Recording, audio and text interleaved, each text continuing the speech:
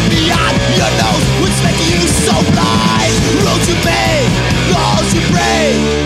Did your last 20 years into the tattoos? We got it right up regret when I try to do right. Hello, and welcome to another action-packed episode of the Everything Went Black podcast.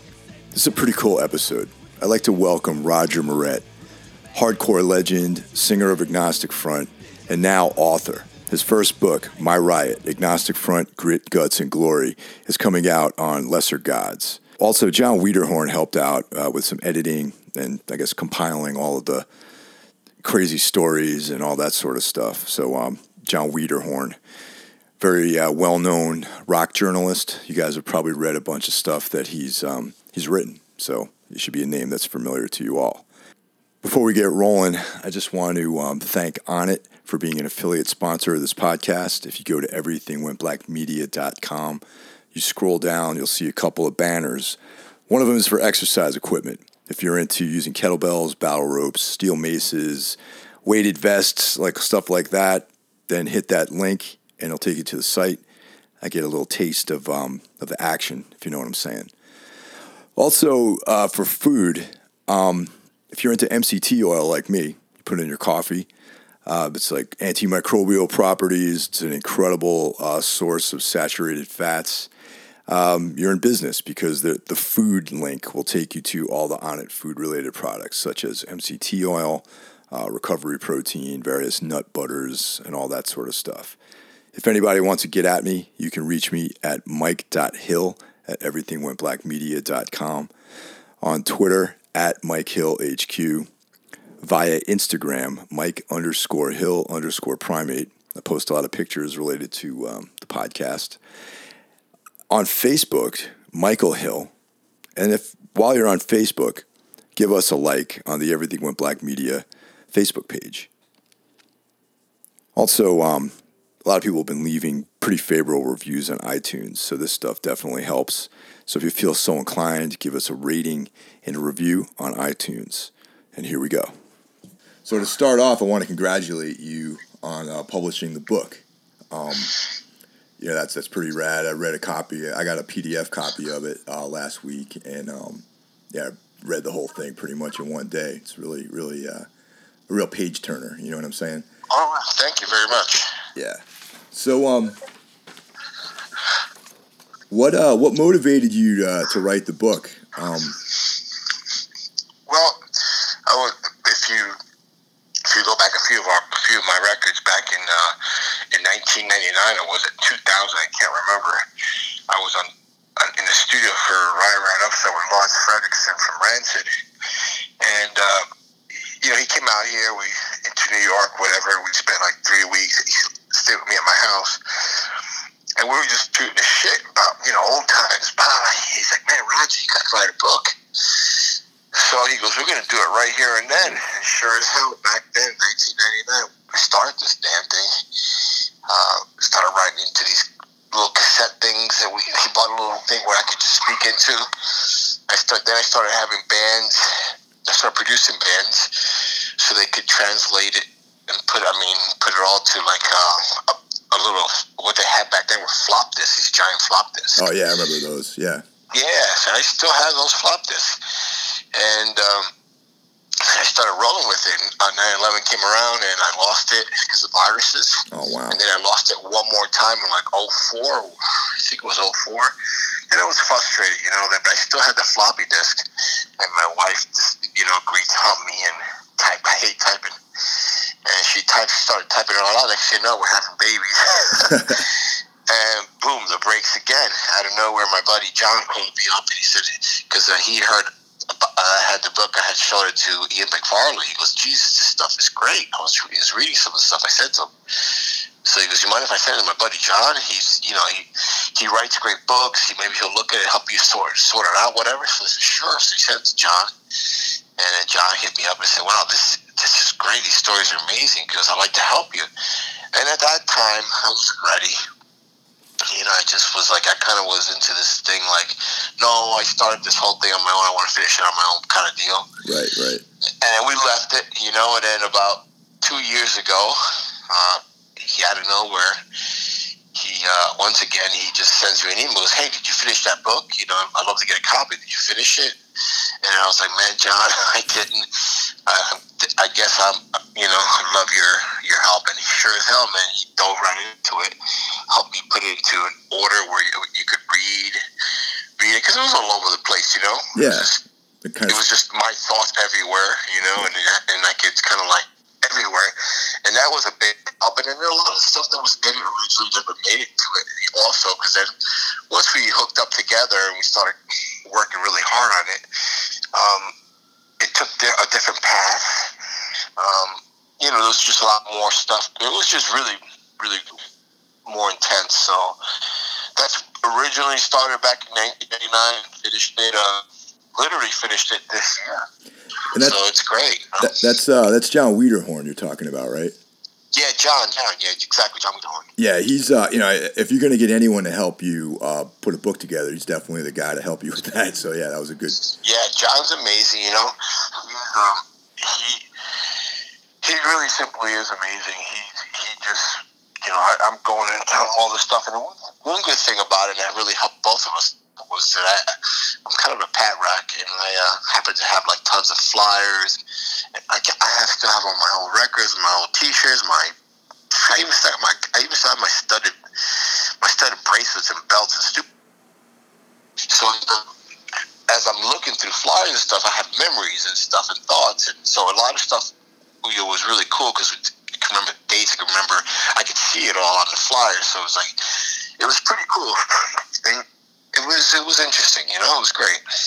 Do you have any plans on like archiving any of this stuff, or like because I read somewhere else that you have a huge collection of just basically historic archival punk and hardcore stuff? Well, I do. Most of it mainly being agnostic front. Like it's funny. Like one thing as I was putting this book together and submitting photos and stuff like that, I'm like, well, I still got that shirt. Oh man, I still got this bracelet. It's really crazy to think about. To look at a photo that's from 1983, 84, and be like, shit, I still got this. I still have all these shirts. It's really crazy. Besides still having the tapes for United Blood and all the acetates and test presses of all my releases and all that stuff, it's just stuff that I've always kept with me. And I do eventually want to go ahead and do some kind of like an AF scrapbook with all the old flyers and images, old T-shirts, all everything I just talked to you about. What I think would be really cool, but that's something else in the plans, and hopefully I'll get to it, and that should be a lot easier than this book, because this book was pretty intense, man. Like the transcripts I have, even here going back and forth like so many times, is insane. It's unbelievable that it's complete. It's like the hardest thing I've done, Yeah, definitely. And reading the book, it's what I appreciate about it is that it's very well edited. That there's like probably, the book probably could have been like 10 times the size it was, but it might not be. It was. Yeah, it might not be the easiest thing to read. You know what I'm saying? So it's really well edited. Yeah, we lost 20 pages. What you're reading is minus 20 pages, and some of it was some really good stories, and it was a kind of a little bummer to lose it, but I get it. The book went through two different editors besides the intensity of John himself, who's writer, editor, slash, he's pretty badass, and then two extra editors on top of that, and it was more trying to streamline it to do exactly what it did when you read it, to like get you to go right through the whole damn thing and not wanting to put it down, and it's got that intensity, which is really cool.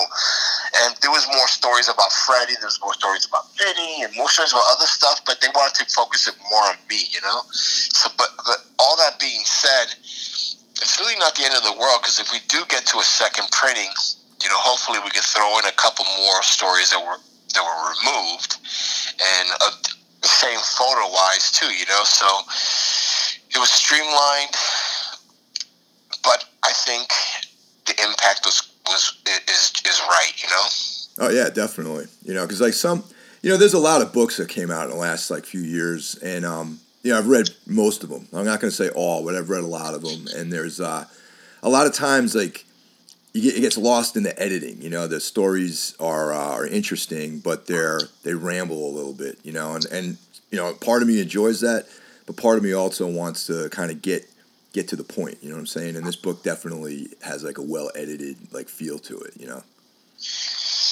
Thank you. Definitely. There's, like I said, 2 other editors went through it, Yeah. So it's just intense. One of the things I want to talk about is, you know, these days, you know, kids can just click on a genre, you know, like hardcore, you know, pop punk, you know, death metal, whatever.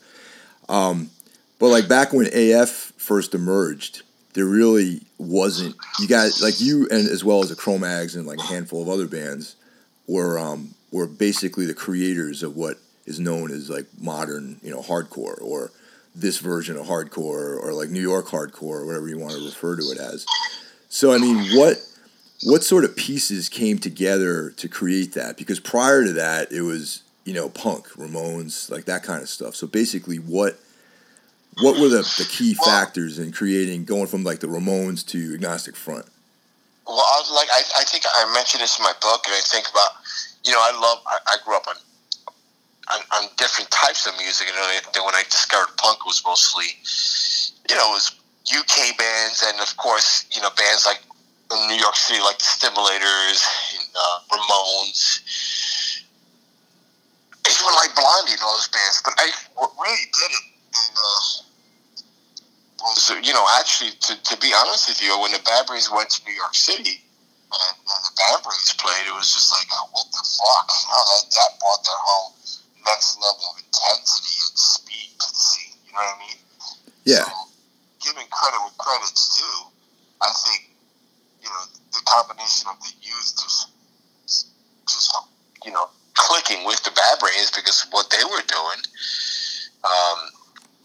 You know, there were other bands doing fast stuff too, like on the West Coast there was the Middle Class, for example. You know, but on the East Coast we had the Bad Brains, and once that came in, it just kind of changed it a little bit. It just made it a little quicker, a little faster, a little edgier, a little angrier, a little like more.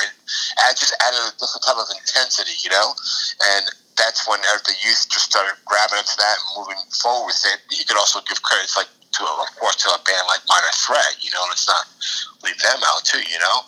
But I think it was just the youth calling out for something a little bit different than your typical slower rock and roll, you know, destructive type of punk, which I do love. It's like Bad Pizza, and I like Bad Pizza too, you know. So another thing too is basically like kind of like skinhead culture kind of finding its way into New York too. I mean, do you think that contributed to the kind of intensity of the music, or, you know, the change? Well, yeah, of course the youth kind of took to that. You know, you could say skinhead if you want, but it was really more of an American hardcore edge. You know what I mean? Like the youth took onto that. You know.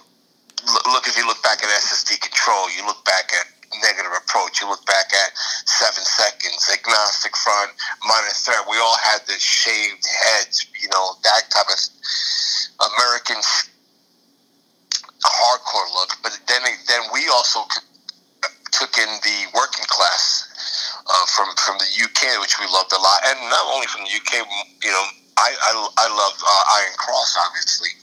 And Effigies, and again, you know, like 7 Seconds, Skins, Guts, and you know, their 7-inch EP. So Skin, Guts, and Brains, if I remember something like that. I got it somewhere, I don't know. But you know, it's just something that we grasped as an American thing, but we also took in elements of the UK thing. You know, of the class. You know, it's such great bands like The Business, Last Resort, you know, these were influential to us too. You know, like typically, you know, hardcore is thought of as like kind of like a suburban, you know, like typically white sort of thing. And New York, unlike a lot of the other cities, especially at that time, there was like a very large Latin kind of, you know, vibe thrown in there.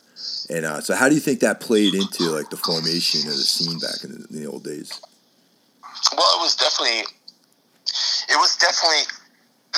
more of a low class. That's exactly what it complete reference to like the lower class, you know, white working class music, kind of like what you said, like what you're mentioning.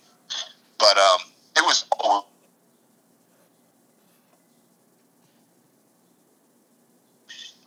And it was always in bad neighborhoods, all the shows. It's like, everywhere else. You know, it was just a minority, and I don't know why.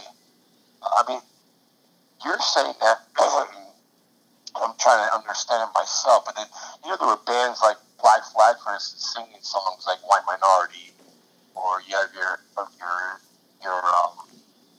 Minor Threat with Guilty of Being White and stuff like that.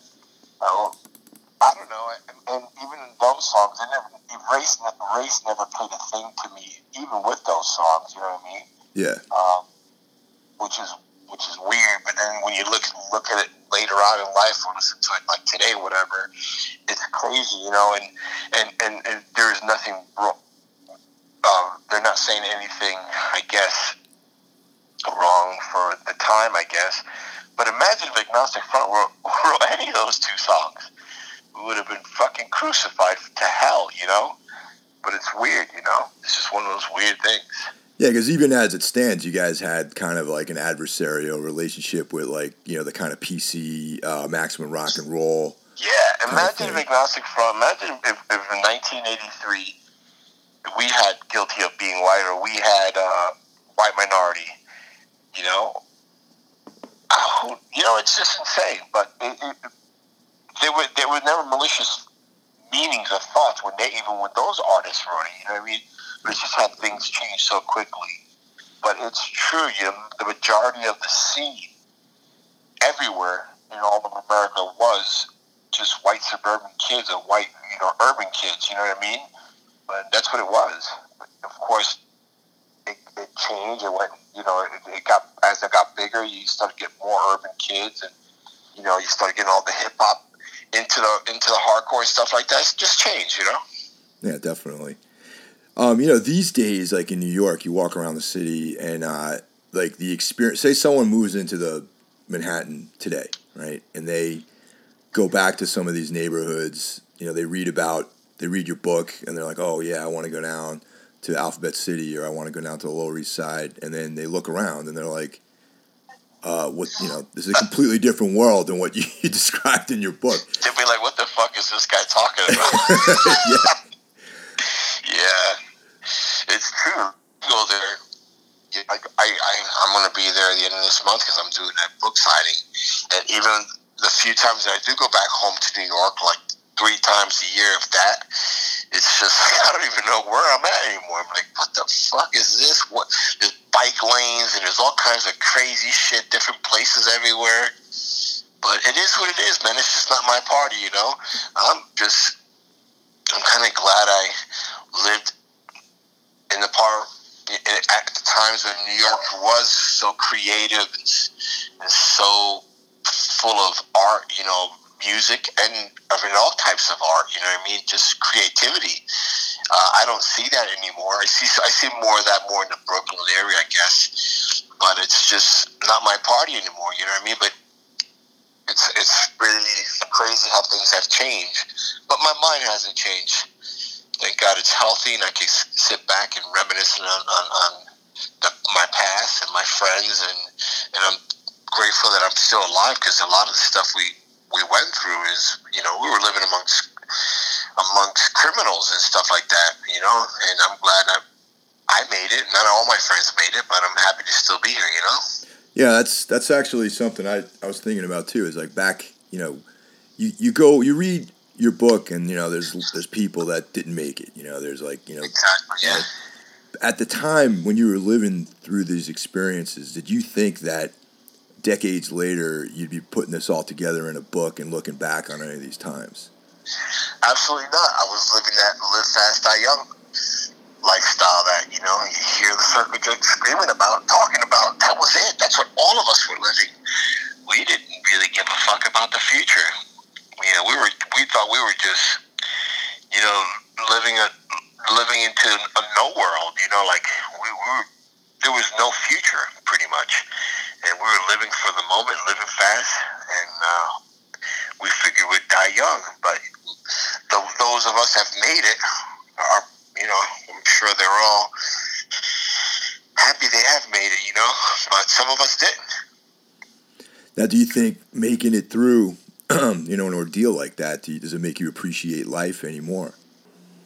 Yeah, like in my book, like I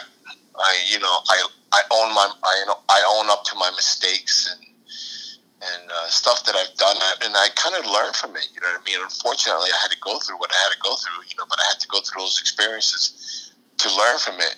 And what I did was I took the worst of those experiences and realized that I don't want to do this stuff again. So let me learn from it, like even from when I was a kid, and better myself. And I think that's what I've done. I think I want to set those examples for my children too. You know what I mean? That's why this book was so important to me, because eventually I do know they're going to read it. And I really wrote it for them to read it later on in life, and their children, so they really know who their grandfather or father was, and their true struggles to be who he is today, and bring them to where they are today, because they live a very safe life. They have nothing of what I had, like when it comes to danger and stuff like that.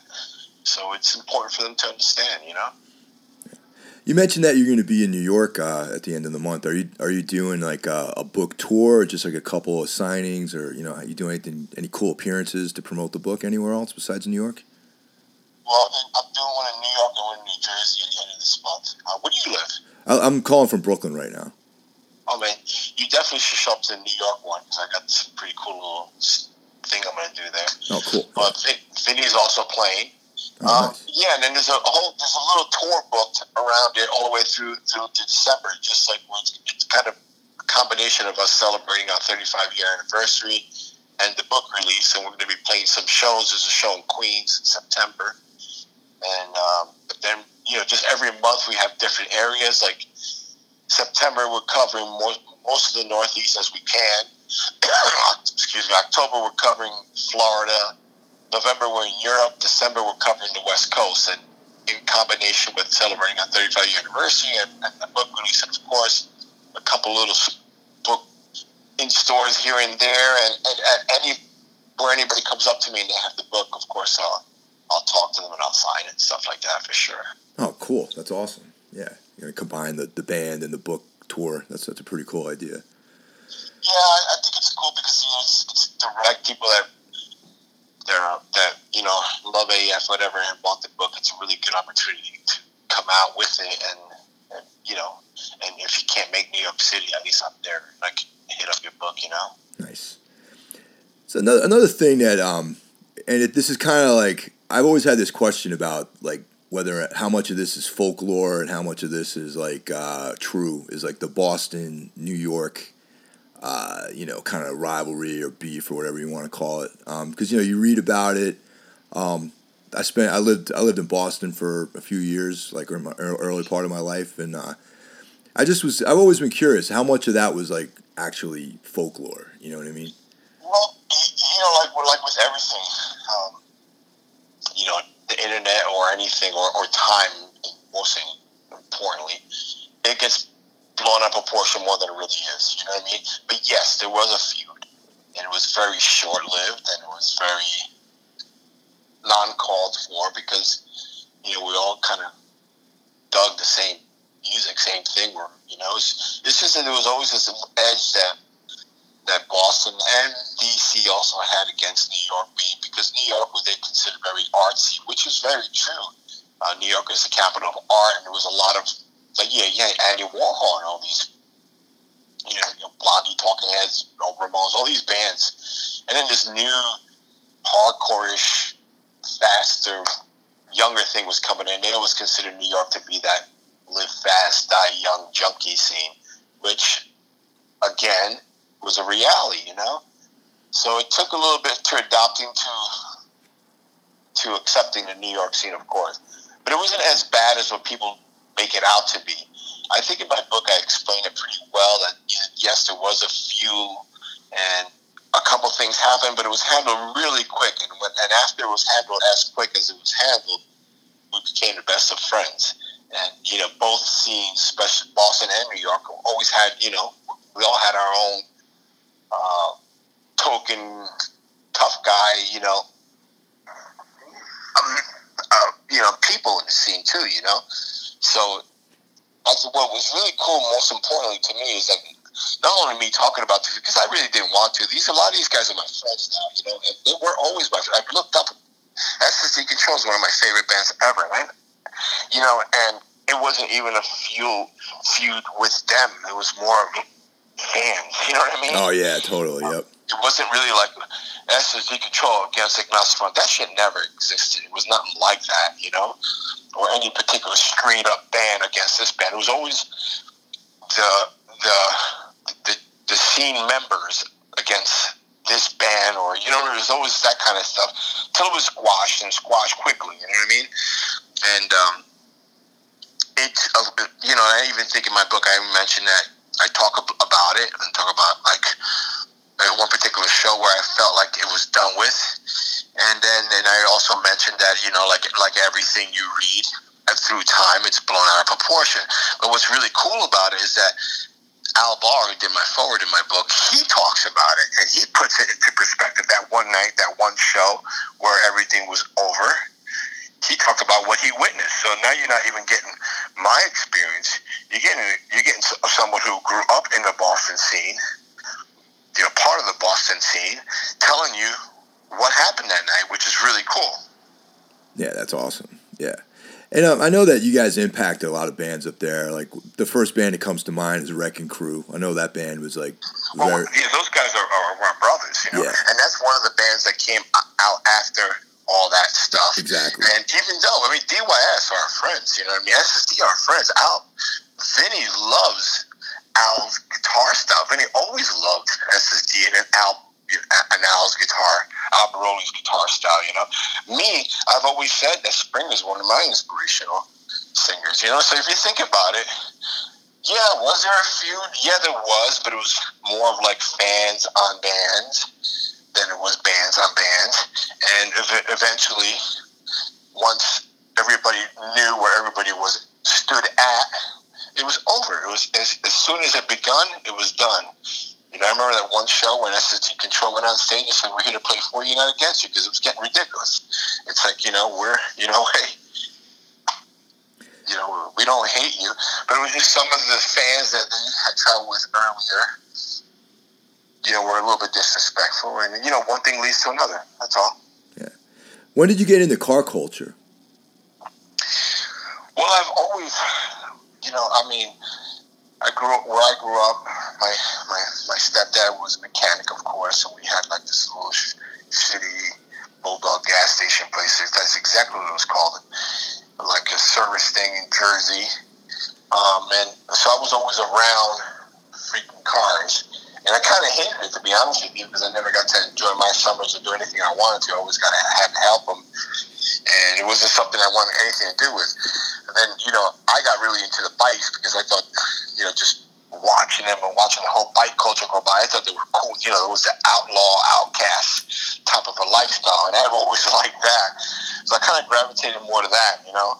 Plus, I didn't want to get into cars or didn't want to do cars because it just reminded me so much of my youth of not being able to do what I want to do, but having to help my stepdad fix cars, and I fucking hated it, you know.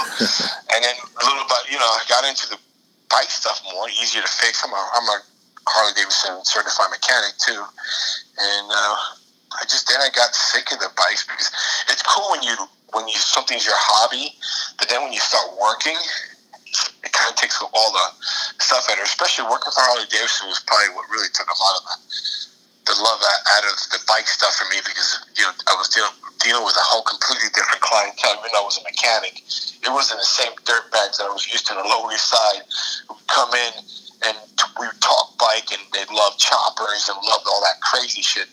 We were talking about a whole different class of people, which kind of got away from. So then naturally, you know, started digging more of the custom cars and hot rods and stuff like that. So that's kind of where I went back to. You know what I mean? I mean, when I first joined Agnostic Front, we used to do shows in a 1970 Challenger that I had souped up, and I remember having 50s on the back for tires, and we'd stick like an amp or two in the back, go to Jersey, and it could only take a person in the front seat because every time I hit a bump, it would rub the tires, and going through the Holland Tunnel, I would need both spaces. That was how I used to go to shows, you know?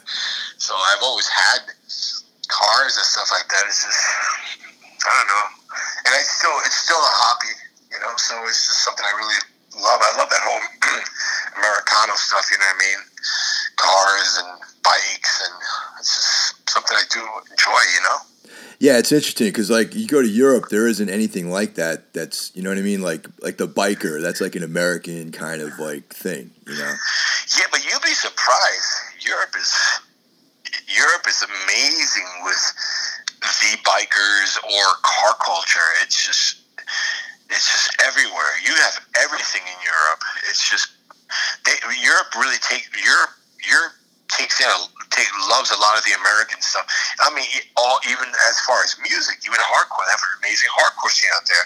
And they do have it. It's just that America is the home of it, you know what I mean, where it all began, where it all started. But I think Europe is throbbing on all of it, you know what I mean? Yeah, but I mean, it's like, they came later, you know what I'm saying? It's like... Absolutely. Yeah, you know, they have their own stuff, but, you know, that kind of culture is definitely an export from here, you know? Yeah, absolutely. That's why I love that whole Americana thing. Yeah. So how in the Northeast with the weather and all that sort of stuff, like, you know, did you have, you know, how is, like, having a nice car up here is always a pain in the ass, I think. You know, like when you were living in New York. Yeah, it was a pain in the ass. You know, I had to have my own garage space, which was an additional expense. Lucky enough, my brother-in-law lived in Jersey, and I was able to, and he also owned a shop, so I was able to store one of my cars there, which was really cool, for free for a long time. But you definitely need a little bit of garage space. We had a clubhouse, you know, my car club, Rumblers CC. We had a clubhouse in Brooklyn, and I had one of the spaces in the clubhouse where I kept my hot rod, and then another guy had another space, and then we had the other two spaces for the club. So it was pretty cool. So now you live out west, so, you know, you got drier weather, and it's probably now it's just absolutely amazing. Yeah. Now I don't have to worry about any of that stuff. I'm looking at my truck right now. It's just parked right outside my '63 GMC truck, right outside my house, perfect. And then I had my 1954 Chevy in the garage, and what I pay for my mortgage is what I used to pay for my garage. You know? So it's amazing, you know. So I also read somewhere that you have like a pretty insane Misfits collection too. Yes, I do. So I mean, I have yeah, I do. From going back to posters, flyers again, to just about everything that ever released, and just about every variant of every color, except for some of the really crazy stuff out there that was always hard for me to get a hold on. That someone like, for example, Henry Rollins has an amazing collection. He's got all the really rare stuff that I don't think I'll ever be able to have or afford, because it's just out of my price bracket, or I wouldn't even go for it. You know, it's just too insane. But I think I'm up there. You know, Misfits is one of my favorite bands. I think the biggest of my collection would definitely be Agnostic Front, then it'd be the Misfits, and then Minor Threat. I love Minor Threat. I have an amazing all New York hardcore, punk and hardcore collection too. I think I have everything from like the late 70s to pretty much 84, 85. You know, all the stuff that's meant a lot to me. That's I'm grateful that I've kept. You know. And I still enjoy going out there and playing my 45s, you know. But I'll tell you one thing, like back then, I collected more 45s because it was easier. Not only that, and keep in mind, I was in a band, so you won't believe like how much stuff I have. I mean, I have stuff even later than 85, of course. I have all the Revolution Revolution Records stuff. All these bands gave me like Gorilla Biscuits gave me a copy of their 7-inch. Sick of It All gave me Youth of Today. So I have everything that was given to me too. So that's the one perk about being in a band, going all over the country and people just giving you records, mostly 7-inches. So I've kept them all. I saved them all, and it's great because even though now I'm older, I prefer to play LPs. I used to love playing 45s, but now my shit is over too quick. I have to go get up off my chair now and flip it to the other side. Yeah. So, but I enjoy. Yeah, I do enjoy records more than a lot of things in life. I still do like to go out into my little music room, put on a record with my son or my daughter, and just sit there and listen to it. They got their own little styles, but once in a while they'll come in and they'll like, "What do you listen to that?" And I'll tell them a little bit. I'll look through my flyers or whatever I got hanging. I got a lot of like Misfits posters and stuff hanging, and just sit back and go back in time. Do you like Sam Hain too, or just the Misfits? Yeah, I love Sam Hain too. I'm lucky to have lived through that era of seeing both bands. You know what I mean? Sam Hain's first show too. You know what I mean? So, yeah, I do. Sam Hain, I do like a lot. Now Danzig, I do have the first Danzig LP for sure. And then there was a point where I kind of, stopped taking, collecting, if you want to say, like it's, it was a point where I think around 88, 89, kind of right around the time I had to go I was on my all expense government paid vacation, if you know what I mean, is when things went to a halt with that. But I'm glad I still have the stuff prior to that. And I lost a lot of stuff in a fire after I got out of that all expense government paid vacation. Oh, man. Yeah, so it was that was devastating too, but it is what it is. Well, I'm glad to hear that you're actually listening to the records, man, because I'm sure you know how many people are out there that buy records and they just like keep them in their, little sleeves and never listen to them. Yeah, I don't get that, but there's, I really don't get that, I don't consider myself a record collector. I consider myself more of a music enthusiast. I love those bands, which meant a lot to me. It was part of me.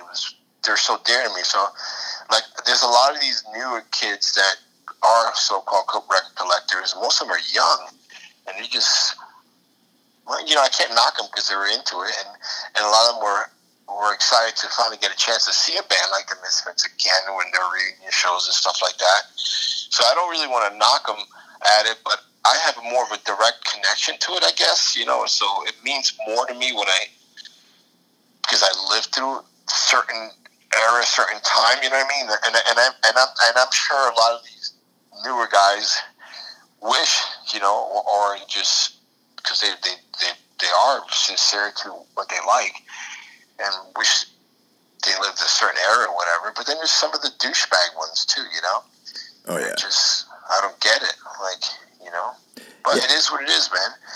The people I know in the record collecting type of network, they're all good people. Some of them are young. And I'm amazed too when I start chatting with them or talking with them and I say, "How old are you?" Whatever. And then they're like, "Oh, I'm 34. I'm like, "Holy shit," Like, because it was great chats. I feel like we connected and we're talking about really cool shit, And then to see it, to think that they're 20 years younger than me, it's like that we're connected on a certain level, but they've never made that connection on the live level. You know what I mean? Yeah, it's cool, man. What's really interesting is like kind of like the early days of punk and hardcore. I think that like as time goes on, like people are going to look at that era the way we looked at like the blues and like rock and roll from like the old school days. You know what I mean? Yeah, it's happening right now. Yeah. There's people that really have a connection to it, and they're like, "Oh man, I wish I was born." I'm like, "Yeah, but you're young now, so enjoy what you got," but there was definitely something really special about that era that does not exist today, of course, too. But there's some good bands in it, too, you know? So, like I was telling you, it's just not my party, you know? It's just, I lived through a certain time and era, and I'm glad I did. And some of these kids do connect to that era. And you know, we see it. They're at our shows, too, our AF shows, so it's cool, man. It is what it is, you know? Yeah, because it reminds me of, like, when I was, like, a kid, you know, before I got into punk, I was obviously into, like, hard rock, you know, and hard rock was, like, a different era, you know, but I would have, like, a Led Zeppelin t-shirt on, you know, but I at that point, I still felt like I kind of missed the boat on it, you know what I'm saying? Like, by then, John Bonham was dead, you know, it was, you know, you kind of realize that you were maybe a generation too late, you know, to really appreciate it, so it's, but, you know, another 10 years go by and Black Sabbath's touring again, so you get to see them, you know, and it's kind of cool. Yeah, that's very cool. And then you have those Black Sabbath fans that saw them in 1970, 71, or if they're even still alive, and tell you, you know, it was better then, you know. Yeah. So it's kind of crazy.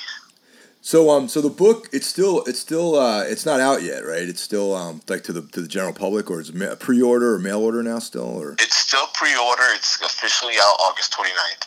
Okay. So it's not out, I guess, on August. Those 2 days I'm doing my book signing, I don't think it's out either. So unless you grab a book right there and then, because I'm doing something kind of really unique and special for them. But you'll have copies. You'll have copies for sale at the signings, right? You'll have all that. You'll have. Yeah, I think that's all being arranged. I don't. This is all new to me. Mm-hmm. I personally don't have anything. Won't have anything there. It's just, I guess, it's all being arranged through the stores that bought a bunch of them just to have them there. I guess it's their thing, and I'm just there to promote it, you know, and talk about it, which is really cool. And plus, these stores are my friends, so more importantly, I'm there to, you know, to plug my friends' record stores and stuff. What stores are they at? Like, where are they? Well, the first one is Generation Records in New York City, and then the other one's in Randy's. What's it called? Randy's Cave, or Randy's Man Cave. It's in Trenton, New Jersey. Randy used to do the shows at the old Trenton Club. Oh, Jesus, what's the name of that damn club? I can't remember off the top of my head. I can't even believe I can't remember.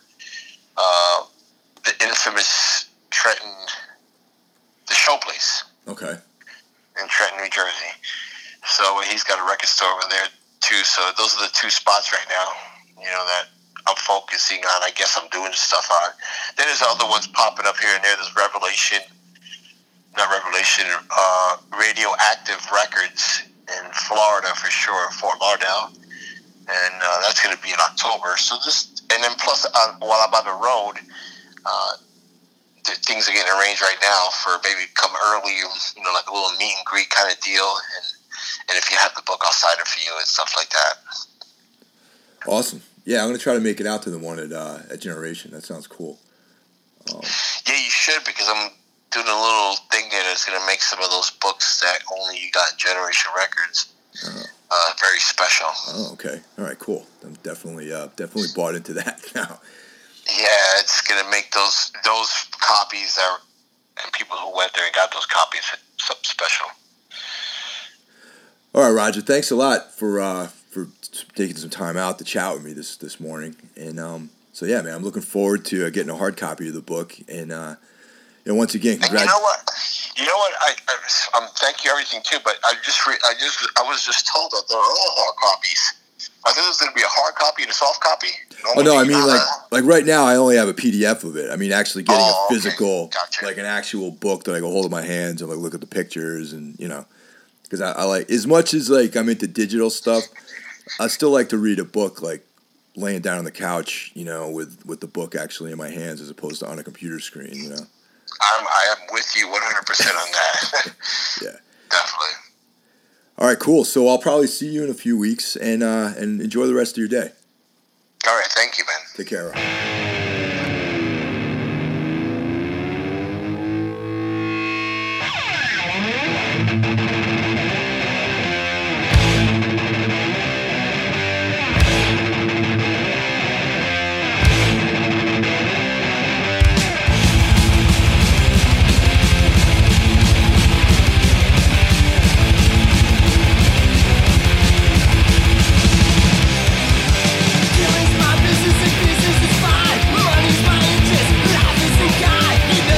remember there's no